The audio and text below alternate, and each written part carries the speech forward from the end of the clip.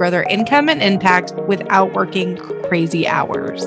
The podcast industry is booming and new podcasts are starting each and every day. So it is the best time to go all in as a podcast manager. Every week, we'll dive into a new topic that will help you navigate the ever-changing world of podcasting and get booked out as a podcast manager. So let's get into today's episode. Hey there, welcome back to the podcast. I'm super excited that you're here and I cannot wait to jump into the episode. So in today's episode, we're diving into the benefits of networking as a podcast manager.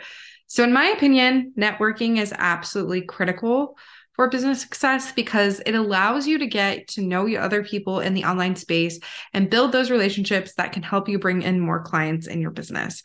So let's jump into the episode. So the first benefit is that it builds connections. So honestly, I think building connections is huge. I know when I first started my business, networking helped me meet people who would then go on to be some of my biggest referral partners even to this day. So building those connections, especially in the beginning and as you continue to grow, is super important. I know I'm now really focusing on building connections again. I hadn't really prioritized that in the previous years just because I had a steady stream of clients, but now I'm prioritizing that networking and building connections once again. So I think it's really important.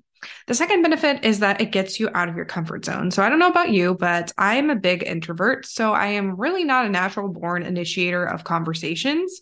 So when I first started my business, that was a huge leap of faith for me because I knew that I had to get comfortable with talking to people and building relationships. Otherwise, my business wouldn't get very far because it's all about I'm not going to say it's all about who you know, but that is a part of it because you need to be able to have opportunities to collaborate and connect and have those referral relationships so that more people can discover you.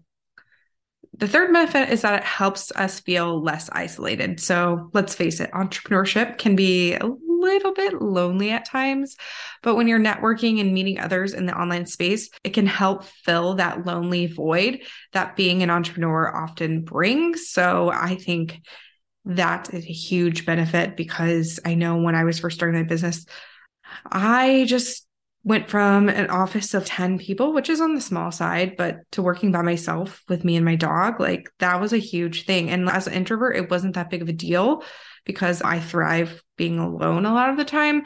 But I know, especially if you're extroverted, you can feel really isolating working from home and working for yourself and not having a team.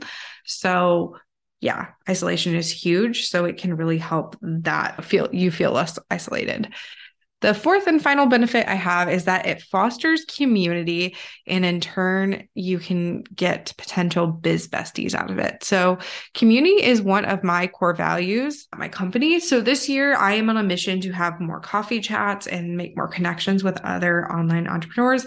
I do have a couple of biz besties already, but I'd love to expand on that. Like I said before, I'm an introvert, so this is not something that comes naturally to me, but I have been pushing myself out of my comfort zone, and I posted in a group called The Break Room the other day. I will link it in the show notes so you guys can go check it out. It's a really great Facebook group. It has a ton of members.